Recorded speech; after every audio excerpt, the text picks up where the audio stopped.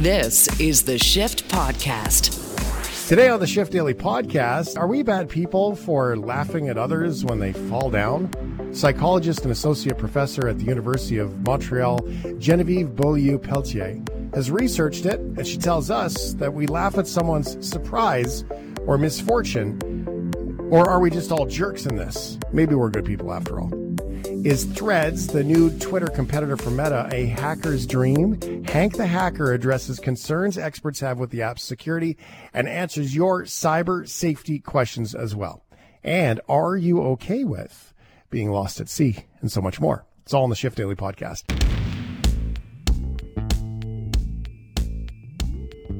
This is the Shift Podcast.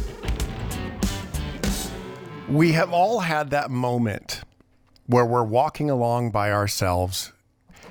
I would say it's safe to say that when we are perhaps climbing the stairs, we've all fallen up the stairs.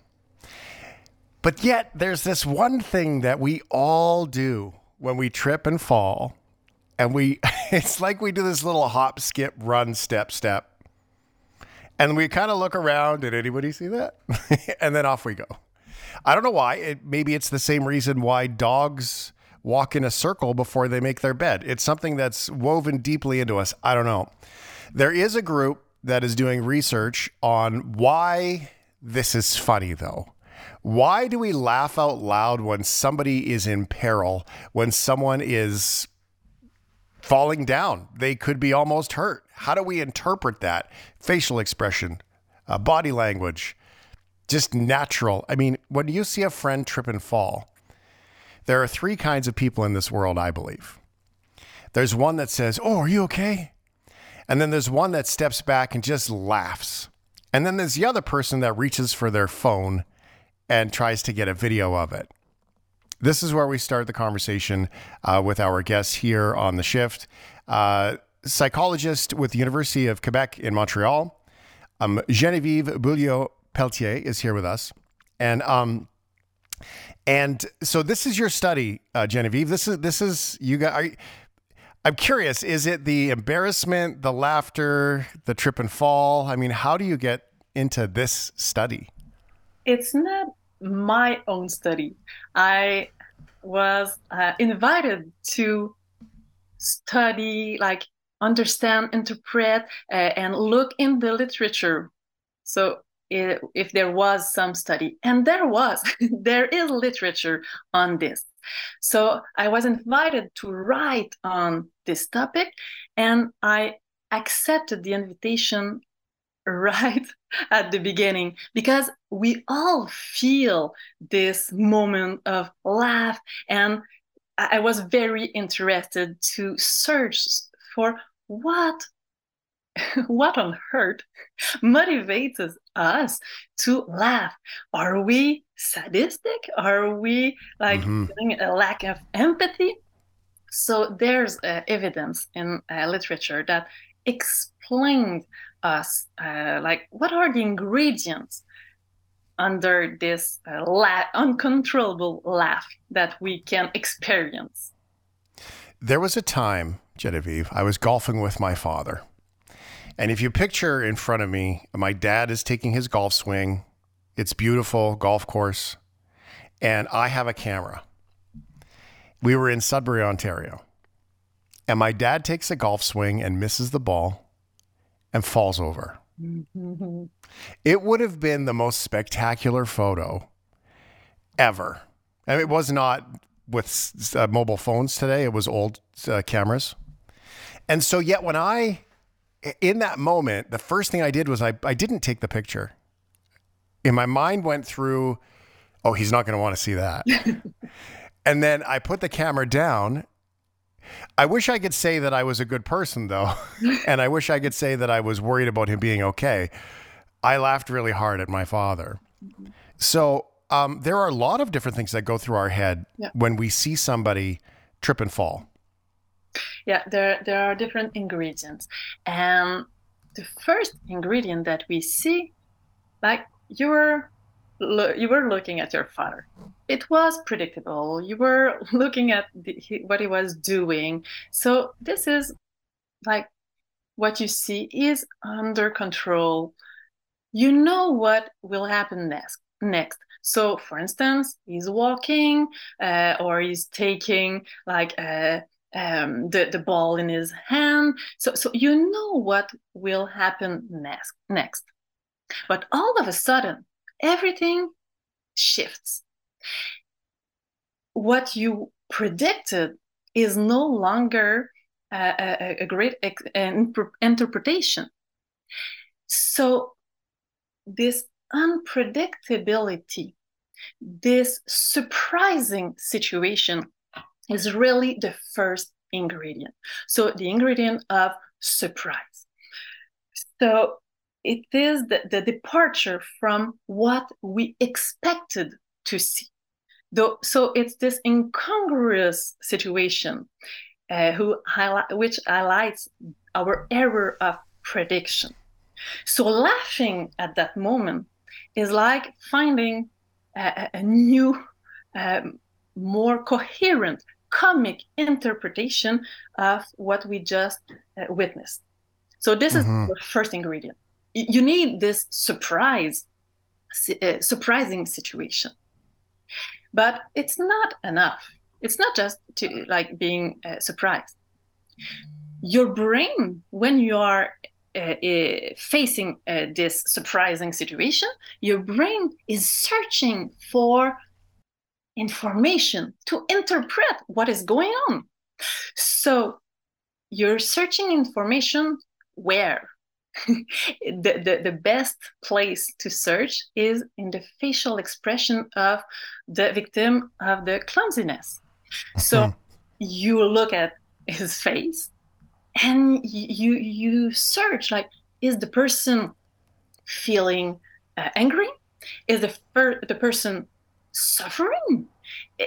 Or is the person like just expressing a face of perplexity, surprise, astonishment? So you need this information. Our neural circuits are made to search for this information to interpret the awkward situation that you're to sort of see if they're okay, I suppose, right? Exactly.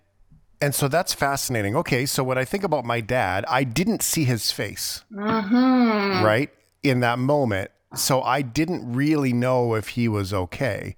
I mean, there's all kinds of things that kicked in for me, including vanity. I was thinking about embarrassment, all those things.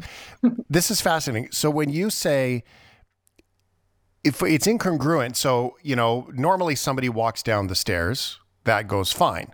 Yeah. That changes, that causes surprise for us. Our brain is rather lazy anyway. It's probably expecting everyone to go down the stairs. So then when you think it's a surprise for us, it's more of a surprise for the person that slips. So for them, their face could give, it's usually a funny expression, like it's strange, right? Like it makes some sort of strange face. So that's interesting because somebody could be truly terrified. Yeah. We could find that funny though. They could be surprised and make just a funny, strange face. We can also find that funny. So how we interpret it must also be part of the equation. Yeah, exactly. Because when you see the facial expression, or we can also add like the reaction of the person. Maybe the person is laughing. Maybe like if you see someone falls down, but you see, for instance, that he can get up. He is okay. So you interpret the situation as being non-threatening for him. So this is really important. If you are not sure, maybe at first you will laugh, but as soon as you have an hesitation, you are not sure that the person is okay or not, at that moment you will change. So when you feel the distress of the other person, you will feel empathy for him. You will go and ask him, are you okay? But it's okay at first. Like you are surprised, you don't know what just happened. It's like incongruous. So you react, you laugh a bit, but after that, when you see that there is distress, you will change, and you will stop laughing, probably. Well, yeah. So this is interesting because I know that experience too. Somebody falls down, you're laughing, and then they make their body moves in a way that they're injured. Oh, they hold their arm or whatever. So you immediately, it kind of washes over you like, uh-oh. Mm. And then you go see, are you okay? And then you see the look on their face again or whatever. And then you're like, okay, well, your arm might be broken, but clearly you're okay. And then we start to laugh again. So we really do go through it like you describe. It really goes through that. Now, there's a lot here with your psychology and as a psychologist, like the background that you have. There is vanity, there is ego, there is fear, a fear of looking bad. Mm-hmm. There is, not to mention just the uncertainty in general of, am I injured? Yeah. There's a lot that goes through our brains really quick with all of this, isn't there? Yeah, there's a lot in the mind of the person who is a victim of clumsiness, and there's a lot in our mind also. So, like when we witness this kind of situation, we don't want to be in the shoes of the other person. Like it's like you're telling yourself, what if it were me? And you don't want to be in this situation. You don't want to feel like discomfort, humiliated, like you don't want to feel shame also. So you laughing at that moment can be a way to externalize your relief of not being in the shoes of the victim. So this can be another ingredient. I don't want to be there. You are in this difficult situation, but that is interpreted as funny. So I can feel like kind of relief also. Okay, well, when we go through that moment, I've always understood laughter as one of two things. Laughter is a true, I'm participating with you, we are connected, we are present, and we are enjoying the situation. There is also laughter where we feel wildly uncomfortable, and we have this is not proper vocabulary or language, but I'll do my best, is that we have this ball of emotion inside of us, and it's there, and our body doesn't know how to expel it. And it's almost like in our brain goes, well, it feels good to laugh. That must feel a lot better than this feeling. And then it comes out of us. And then we laugh, because sometimes we laugh at situations where it's not appropriate, socially appropriate. And so there is two kinds of laughter and that we go through. I always say this, it's in my public speaking, the only way to ensure that the audience is listening to you, there's only one way, and that's to make them laugh. Because laughter is the one thing that you must be absolutely present for. Because you can't really laugh when you kind of heard something, right? You have to be present for it. So that in the psychology of it all, there is one of two very different things going on, yet at the same time, you're very present to what is happening. This is very interesting because, yes, it can be a way to communicate with the other and to be there. And in the second way you're describing, I see this more like a coping mechanism or like a defensive strategy to regulate our emotions. So there's a lot of mechanisms that we can use to deal or to cope or to regulate our emotion. And making a joke or laugh, these are ways to try to do something with what you are feeling. And at some moment, it is difficult. We experience emotions that can be very difficult, very like really not comfortable. And this can makes us like make a joke which is inappropriate, because at that moment, that is the best way I have found to like to transform my feelings. So there's other way. You can go outside and run. You can also deal with it like someone may use like alcohol to deal with his feeling. So there are different ways that are more or less appropriate, or more or less adaptive, or more or less toxic also. But you always have to see like what is the person trying to do, and laugh, making the other laugh, or laugh like by yourself, is one of this way. So when you see someone like making a joke that is not appropriate, instead of just like judging the person, you can also try to empathize with the person. Like, what is he struggling about? Like, for him to do this joke, probably he's really uncomfortable. Is he stressed? What is he feeling right now? So we are talking about laughing at that point, but we can have the same conversation with all strategies that we are using to cope or deal with emotions. Yeah, see, that's fascinating to me. I mean, this conversation starts with someone who trips and falls and we laugh. Sometimes it's funny, sometimes that's not funny. At the same time, I've done my own study and work inside presence and conversation. And there was a blind spot for me, a bad pattern that I didn't realize that I had, was when somebody would pay me a compliment, I would usually make a joke. So I see the parallel here between not knowing how to process the emotion of that person who fell down, therefore laughter, and then being in a moment where someone says, hey, your son is, I really appreciate, a friend of mine named Brian, he came to me and he said, hey, I just want to acknowledge that I see the relationship, the deep relationship you have with your son. And I said, I have the food. He likes me because I have the food, right? He was a young teenager at the time. And so, and Brian stopped me because he was one of my mentors in the study. And he said, you see what you just did there? I came across the room and I gave you the compliment that I observed from you and your son. I appreciate that. I am giving that thought to you. I have come across the room to give it to you.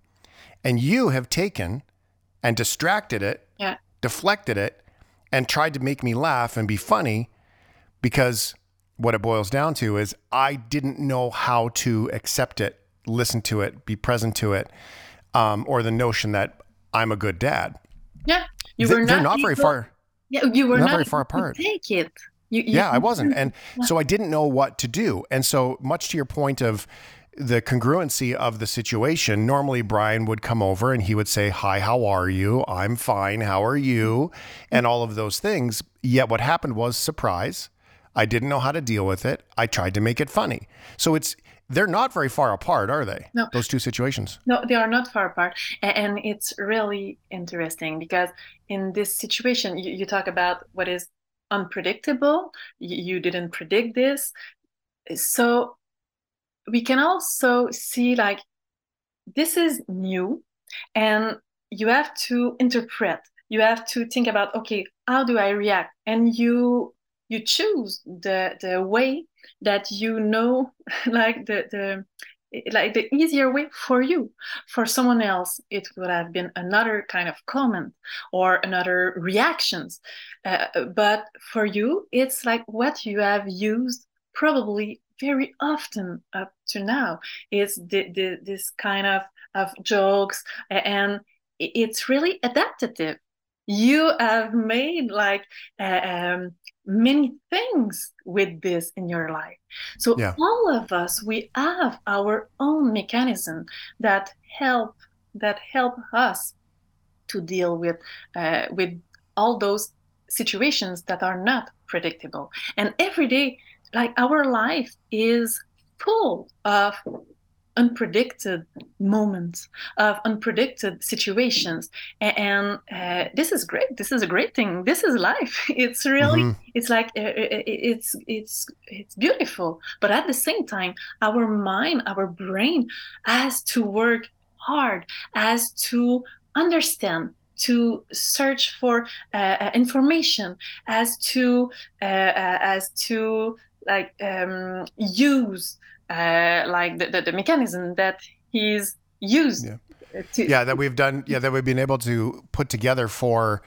That we use it in our favor, right? I mean, we take a lot of these situations and we turn them in our favor. One of the interesting things that I'm seeing for the first time in this conversation with you, Genevieve, is that what I'm seeing is that if that person fell down the stairs, somebody who their occupation could be a nurse, the first thing they're gonna react differently and probably not laugh. They're going to watch it and say, "I saw him hit his head," or whatever, right?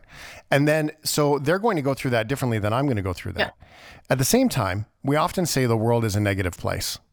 But really, when you think about it, fundamentally, the only thing that's happening in this situation is we have a negative experience of ourselves in the moment, and we're trying to make it positive. Yeah. So as much as I did diminish the conversation with Brian and his compliment, I was, even though it wasn't really working for Brian in that moment, I was trying to make it work for me. Now, turns out a bit of a Band-Aid solution, if you will, that in the bigger picture, it feels a lot better to regulate the emotion and be with it after some learning and paying attention. But it's quite beautiful. And it seems like that's all we're doing. We're just really trying to make some positive moment out of something that's quite scary. Yeah, that's what we are trying to do. So some people have more difficulty to do that. It depends on what you have experienced before. So if you have like a story of traumas, for instance, so this can color your lecture or your interpretation of the situation. So we have our history that shapes how we will experience like the here and now. But yes, if we see the big picture, we try to balance the negative with more positive to make sense of what we are living, what we are experiencing every day. So we are working hard to interpret, to be able to continue to have a psychological well-being that is good enough. And for that, yes, sometimes we have to reinterpret what we are experiencing. And like when we are laughing at someone who just fell, we are with the person. Yes, we are laughing at the person, but we are also with him. And there's a good example that we can see on social media. Like there was like ice at some place, and like a first person fell, and another one, and at some point someone just decided to film this experience. It was like finally a social experience. Like there was many people, and what we saw, it was like the people who fell, after that they stayed there. They wanted to see the other one that will fall. And it created finally like a big group of people who were there. They were linked with the same experience. Yes, they all felt. They all maybe were a bit humiliated at first, but after that they were together. So even in this like negative situation, finally they bonded with each other. That's amazing. It's amazing how it creates community and connection out of all of it. I'm going to take the article and I'll post it up at shiftheads.ca so everyone could read it from theconversation.com. It's the article that Genevieve has written for you, and it's really great. It's worth reading. And I would say this: give yourself some grace in situations, and if you really want to play with it, just listen to yourself and listen to what happens, and afterwards go, what just happened there? and say, what did I feel? Because I felt this thing in my tummy. I felt stress and hot and sweaty. What did it make you feel? And then just start there. And if you could just start there, you'll start to find your way. I think it's quite beautiful. It's a great way to go. Thank you for being here. I really appreciate you. It was a pleasure. Thank you. This is the Shift Podcast. System breach. What just happened? Someone hacked me!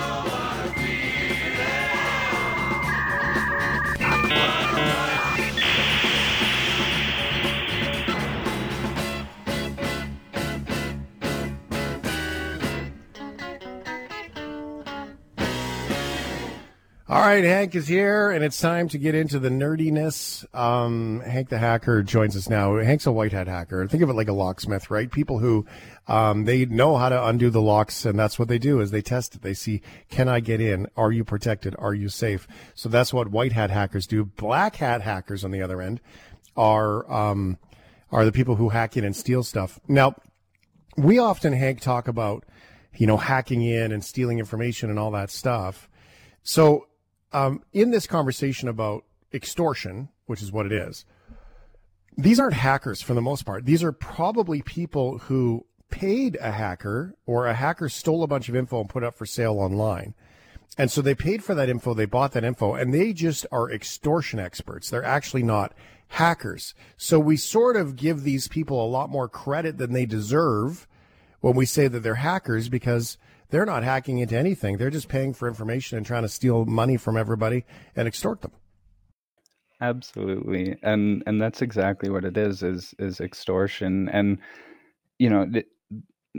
to go into and kind of comment on them not being hackers or cybersecurity professionals, even, they aren't. And it kind of shows that, these kind of scamming attacks and these fraud scams, if you will, are increasing in how often they happen. And it's because the services that people are offering that make it possible for someone to send these emails or send 1,000 emails, it's becoming a lot easier to access and a lot cheaper. And it goes the same on the other end of the stick, where you have the person being asked to pay for this ransom, or asked to pay for this whatever they're asking. In some cases, it's as high as $1,600 or $800, and it's much easier now for someone to buy Bitcoin than it was a couple of years ago. So it's almost even easier for someone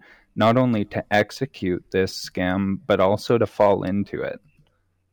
In some cases today, this is why the Bitcoin model is such a great one. You can actually just walk into a mall and buy Bitcoin. You probably need your own wallet or some sort of clouded wallet to do that. So it takes a little preparation, but it is way easier to do that. And with an online consult, you can have Bitcoin in a matter of hours in a lot of cases. So this has become easier. Another thing they've done, these extortion people, Hank, is that they've lowered those ransoms that they're charging for individuals. They used to say, we want $30,000, we want $50,000, and that scares people away and makes them call the cops.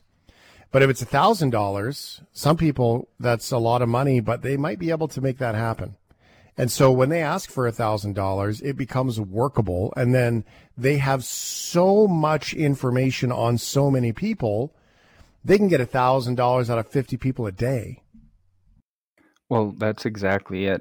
The scary part, too, is that because they're doing the scam through cryptocurrency with Bitcoin, you can actually search that Bitcoin address that they're asking you to send the money to, and you can see how many other people have fallen for the scam that day, or even since it started. And, I had a friend recently, just less than a week ago, when we were talking about this on Facebook, and they got the same email, and I looked up the Bitcoin address, and that day the person had made just over $1,000. And so whereas before, a couple of years ago, we wouldn't have really seen, one, they would have been asking for less money, and two, you wouldn't have seen many people actually making any kind of a transaction.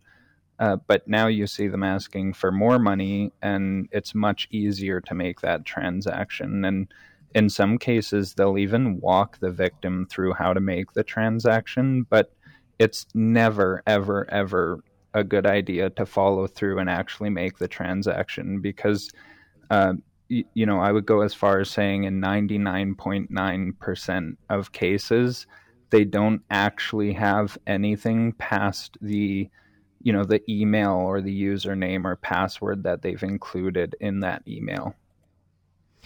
One thing that I've done, if I was ever suspicious when that happens, so they will send you an email that'll say, "Hi, Shane Hewitt," right? Which is easily attainable off of the email account. And we have your email address, Shane's Gmail account at gmail.com. And we caught you doing nasty things on your webcam. We have a video we're going to release to the world. And so what I have done is, when you talk about changing your passwords regularly, I actually changed the name on my account, on my Gmail. Yeah. I changed the name of my account, and therefore the information that they have. And when I sign up for things, when I sign up for, here's a course, or here's a free download of a document or whatever,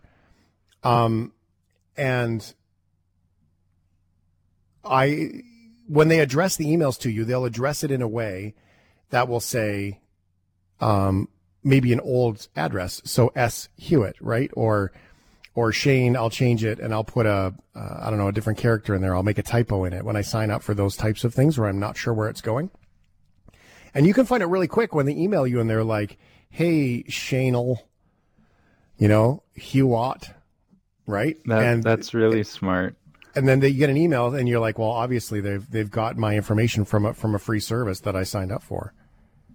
I purchased, I don't know how many people will actually be able to do this as well, but I purchased a domain that's my own name, or a variant of my own name.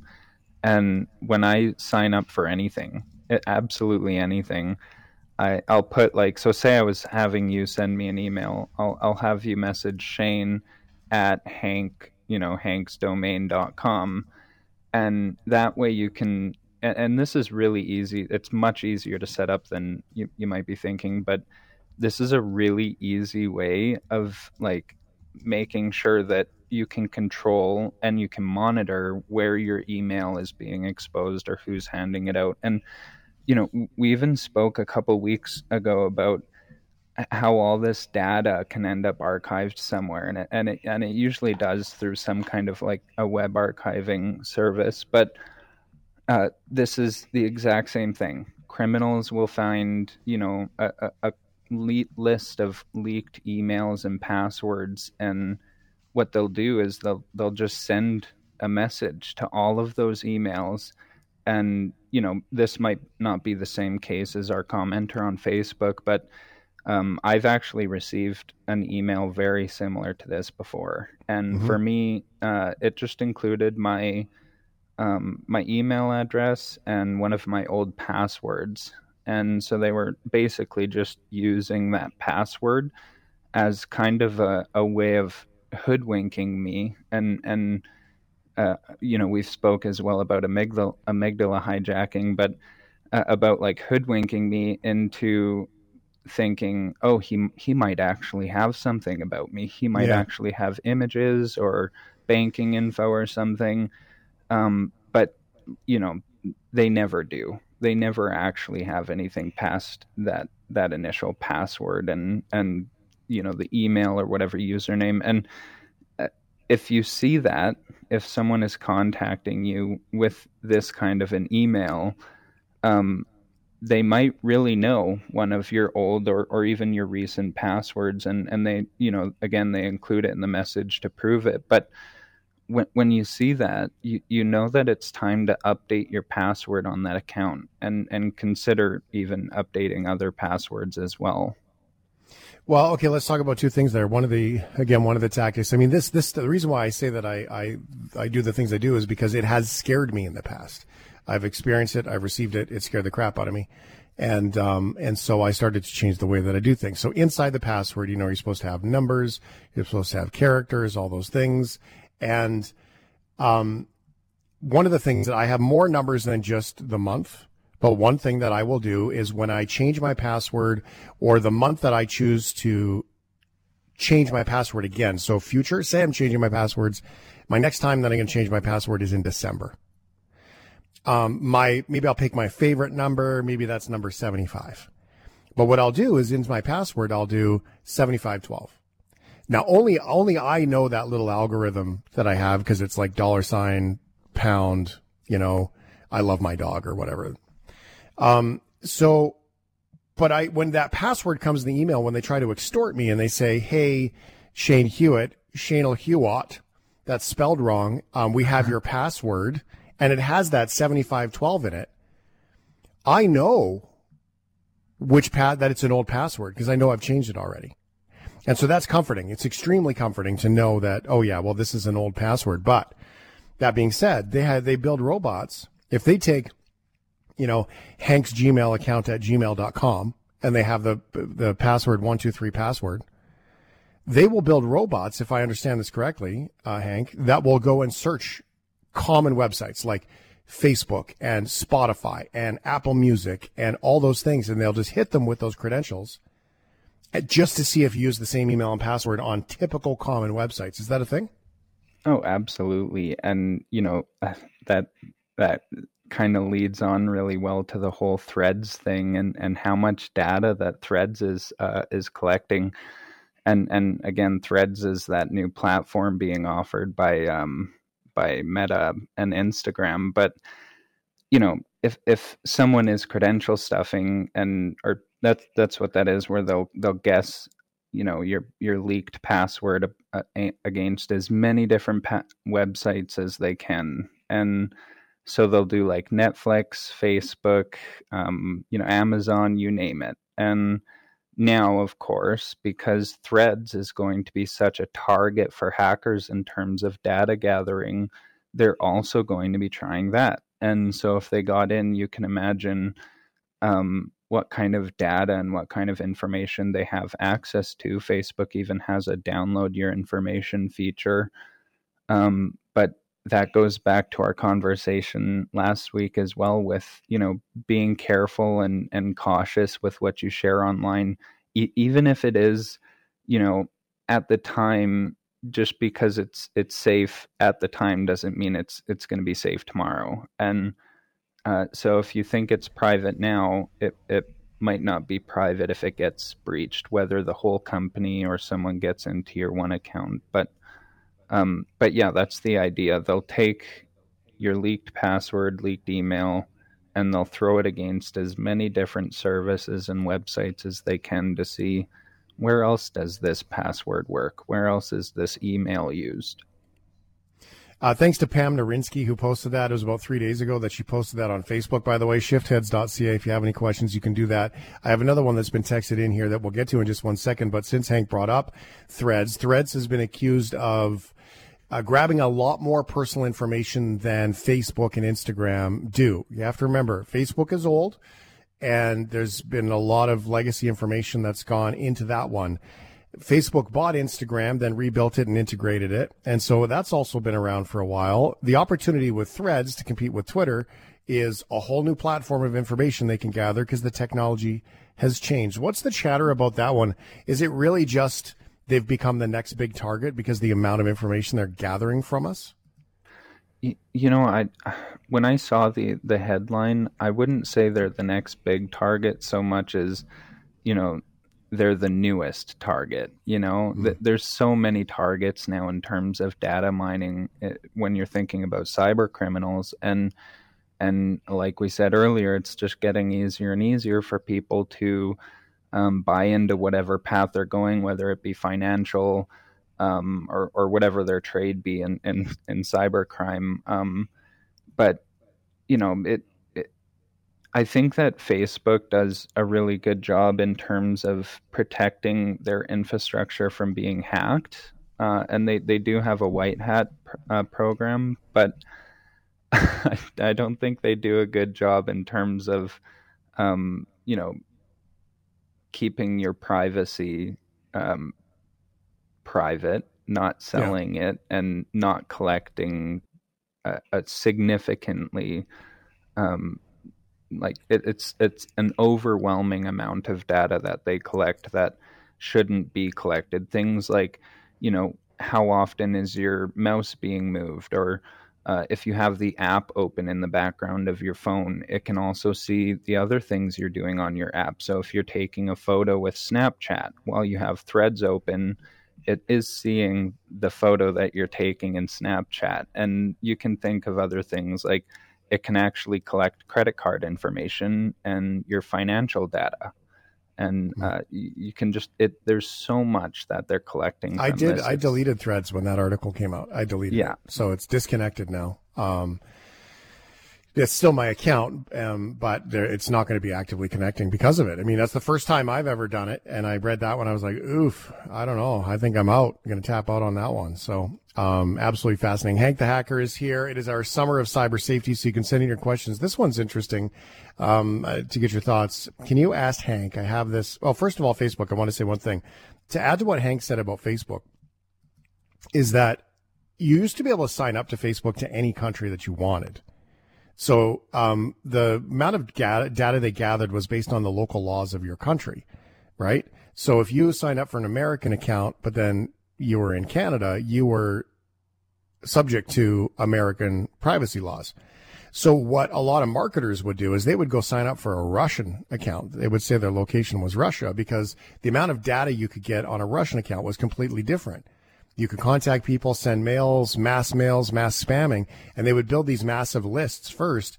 Then they would switch it to a Canadian account or an American account, and they would play dirty pool that way because that's the way Facebook works. At least the way it used to work. So just to add to your story, Hank. As a hacker, I have to appreciate it. Yeah, right. It's they're following all the rules, really, and people are following the rules, and Facebook used to anyway. Let them do it. So this text comes in. It says, can you ask Hank? I have this app, Authenticator. Open it for the first time, showed that there were many hits from all over the world, Russia, all over North America, worldwide, on my Hotmail email trying to get in. Wrong password, they didn't get in. They also tried to sync with no success. Can Hank touch on this? Authenticator app doesn't do that, though, does it? It doesn't. I mean, we use Authenticator as a Microsoft service in most integrated Microsoft platforms for business, which basically says, what is the Authenticator code on your phone? You hit the thing, you approve it, and then you can log into your email on your laptop. But this guy's alluding at Authenticator being an awareness tool for spamming. Is that a thing? Well, so he might be confusing the security alert on his provider versus, like Google Auth, for example. Google Auth, when you open the app, you're going to see a bunch of 6-digit codes, and they're going to be numbers, all of them. And usually these have to be added manually so that you can log into your account with two-factor authentication. But what you're probably thinking of is the security alerts platform for your email provider. And so just to really quickly boil it down, if you're using Gmail, then what I would do is go on Gmail and go into your settings and security, and you can see where people are logged into your account, and you can also disable those sessions by clicking remove.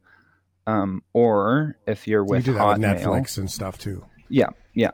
If you're with Hotmail, same thing. Go to your security settings, and you can remove all of the sessions that you don't recognize. It might also be a good idea if you're recognizing an attempted login, just change your password, and as always, turn on two-factor authentication.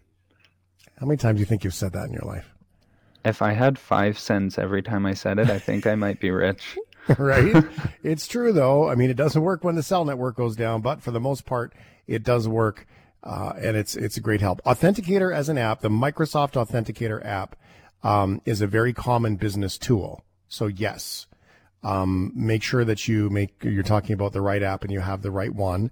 Give it a Google, and that's another thing you do is go to a different machine if you can and search it. Give it a Google. See if it comes up the same as what you're seeing in your email, right? Don't ever click the links in your email if someone says this business thing. I even called a business in the States because I got a spam, accounts receivable, pay your bill, blah, blah, blah, click here, from a business down in the States. And it was very clearly a fake spoofed email. But so I just phoned their office. Because I said to them, I said, look, either someone's got into your website or someone's got into your email or a computer on your network. Because they are spoofing you. I got 3 account receivables from you guys today, all different emails. So someone is spamming and spoofing you. So I phoned the guy. I just called him. 3 in one day. Yeah. But from different email addresses inside the organization. And I replied to each one of them. I replied to I copied and pasted the address. I didn't reply to it because the reply address spoof, but I copied and pasted the address for attheproperdomain.com. And none of them bounced back. So they had real legit emails. They weren't like info@whateverdomain.com. Like they had a hole. So anyway, terrified the owner. I hope he gets it figured out, but that's what happens. That's actually just a really quick point. And I told myself, make sure you say this tonight, but if you do notice anything like what we've talked about tonight, like the weird emails or like Shane said, even a weird invoice. If you can't get through to the legitimate entity, like say it's another country or whatever, you can't find a contact info, don't hesitate to go contact the Canadian Anti-Fraud Center, because they'll allow you to either report online, you can log in with your bank, or you can just call them. So do that, and don't call the numbers on the email. Don't email the email address on the email. Search it out somewhere else. Find it, just to be clear, because the email is fake. Therefore, the numbers could be fake. Hank the Hacker's here. Summer of Cyber Safety. If you have any more questions, send them in. We'll talk about them next week, same time. Thanks, Hank. Thank you. This is the Shift Podcast. Are you okay? Okay. Are you okay with 877-399-9898. You can get that phone number at shiftheads.ca anytime you like. It's available for you, so you can share your thoughts on some of these stories that just might make you ponder a little bit. Are you okay with being lost at sea? No. It doesn't sound very pleasant, does it? I mean, I imagine you'd have a lot of time with your thoughts, and I would hope you'd have a book, which is kind of like that game like Desert Island. Like, you can only bring a book, a movie, and a tool. What do you bring? On a desert island? Yeah. You're trapped on a desert island. You have a book, you have a movie, and you have a tool. Well, you take a tool. Like, for me, for example, it would be like my movie would be, let's say, Interstellar. My book would be The Disaster Artist, and my tool would be a Swiss Army knife. Oh, this is how we're so different, you and me. Okay. Because I would say, well, I don't want to take a book and I don't want to take a movie. Give me 3 tools. No, that's not the game, though. This is not. No, an but option. here's why. You got to hear why. Because when I have time on the island, I'll write the book. It's a desert island. It's going to be beautiful, more beautiful than any movie. And then the tools will make me be alive when it's time to leave.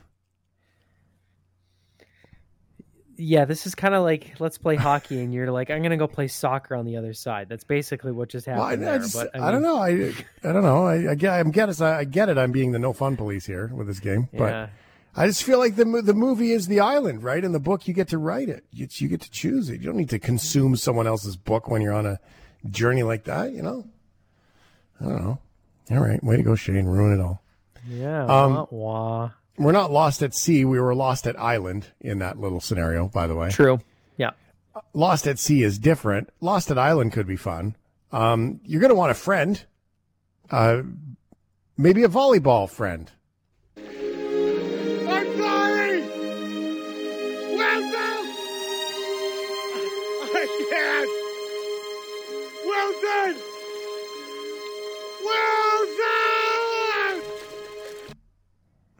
Is that the movie you're taking on your desert island? Castaway? No, I don't actually think I've ever seen it. Oh my God. It's a good show. Yeah, no, I've heard it's fantastic. I don't know. I think I may have watched it like once on like the History Channel when I was a kid. Oh God. Make us feel so old.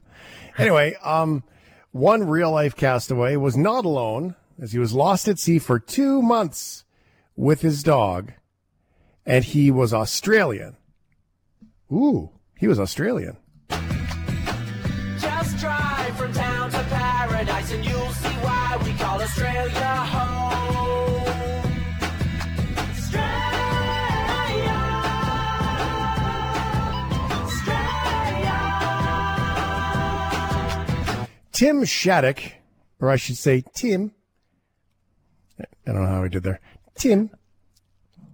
It's a little bit more New Zealandy. Team. Every time I try to do an Australian accent, it doesn't work. All right, Tim Shattuck. Tim, 51, of Sydney, was attempting to sail from the Mexican city of La Paz to French Polynesia, about 6,000 kilometers away, when his boat was damaged. A few weeks after he set sail with his dog, Shattuck encountered a storm that damaged his catamaran's electronics and communication systems, leaving him stranded in the Pacific Ocean. The sailor initially began his voyage in April, and he wasn't found until July 12th. Your name, please? Tim Shattuck. Okay, where are you from? I'm from Australia. The pair set sail for the French Polynesia in April, but got into difficulty when their boat was damaged in a storm. They survived off nothing but fish and rainwater before being spotted by a helicopter on the lookout for a tuna fishing vessel. A doctor monitoring his condition says he has normal vital signs and is stable and well. Tim. That's from ITV and the footage from 9 News, by the way. Shattuck was able to survive in part because he had fishing gear on his boat. He caught fish, which he then had to eat raw, and collected rainwater during storms to keep himself hydrated. He also fended off sun exposure and heat stroke by sheltering under the boat's canopy. I've been through a very difficult ordeal at sea, Shattuck said. This is very proper. I've been through a very difficult ordeal at sea. Whereas if it were a North American, they'd be like, F that. That's it. He said in a video tamed by 9 News, I'm just needing rest and some good food because I have been alone at sea a long time. Otherwise, I'm in very good health. In the video, the sailor sports a long beard, bushy eyebrows, and appears quite lean. His dog was okay, too. Dog was okay. At least he had company. And the other thing that kept him alive was his boat had a canopy, a really small one, so he could rest under the canopy with the really hot sun. So I don't know how you survive after eating lots of raw fish. I guess sushi, and hopefully you clean the fish okay. And that couldn't have been pleasant. Well, you'd have to eat it pretty quickly, I would say. That's for sure. Yep. So here's a question for you. I think that if you're going to sail across the ocean, a fishing rod should be required tools. Good call. Yep. And a net, maybe. To your little notion about the storm knocking out his electrical gear, I don't think his movie was going to help him much. And how many times in 2 months is he going to read that book, do you think? Over and over and over again. Got to keep yourself entertained. What tools are you going to, use instead? So who do you think thought of this first, the dog or the human? Don't worry. I'm not going to be the one that goes hungry here. Well, he kept his dog alive for 2 months, right? So he's probably given half the fish to the dog and the, companionship. So they were good. Without the food present there, they're both thinking the same thing, right? Yeah, this is definitely a conversation. Ugh. So if our buddy Cyril Deramo is going to paddle across the Atlantic from the Canary Islands to Barbados next year, this guy did it in a catamaran with sails and stuff. I find this concerning. Yeah, I'm sure he paid quite close attention to this story. Cyril, that is. Are you okay with brawls? Love Super Smash Bros. Brawl. Fantastic video game. Put a lot of hours into that one. That's the Nintendo beat 'em up game where you like play as Mario and you beat the snot out of Donkey Kong or whatever. So that's a lot of fun. That's the only kind of brawl I'm down for. Have you ever been in a brawl? I've actually never punched a human being. I've like had like play fights with my brother, but I've never hit another person in my life. So no brawls. Have you ever been in a brawl though, like where you're at a bar and then a full-on brawl breaks out and you realize I'm standing in the middle of a brawl right now? No, the closest would be at a concert and there's a mosh pit happening and I'm very close to it, so I just am aware of it and back off. That's the closest I've been to being in a brawl. Interesting. A brawl erupted in a place you wouldn't expect to see one, a European Parliament building. The fight went down in the Kosovo Parliament on Thursday after an opposition lawmaker was displeased with something someone said, so he threw water on the Prime Minister, Albin Kurti.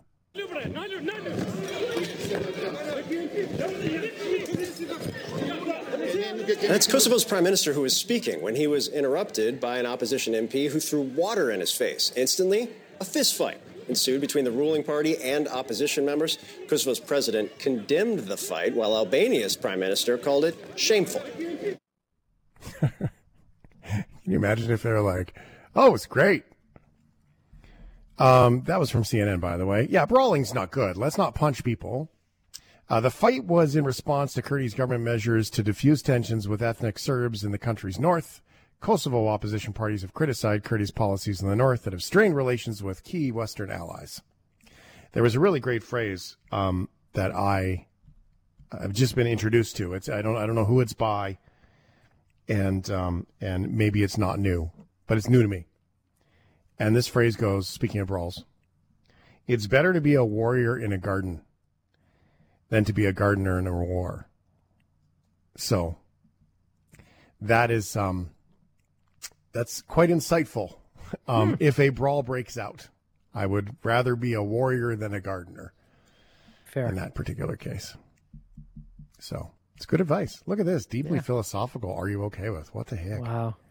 Beautiful. Thanks for listening to the Shift Podcast. Make sure you subscribe, rate, and review the show and share with anyone you like.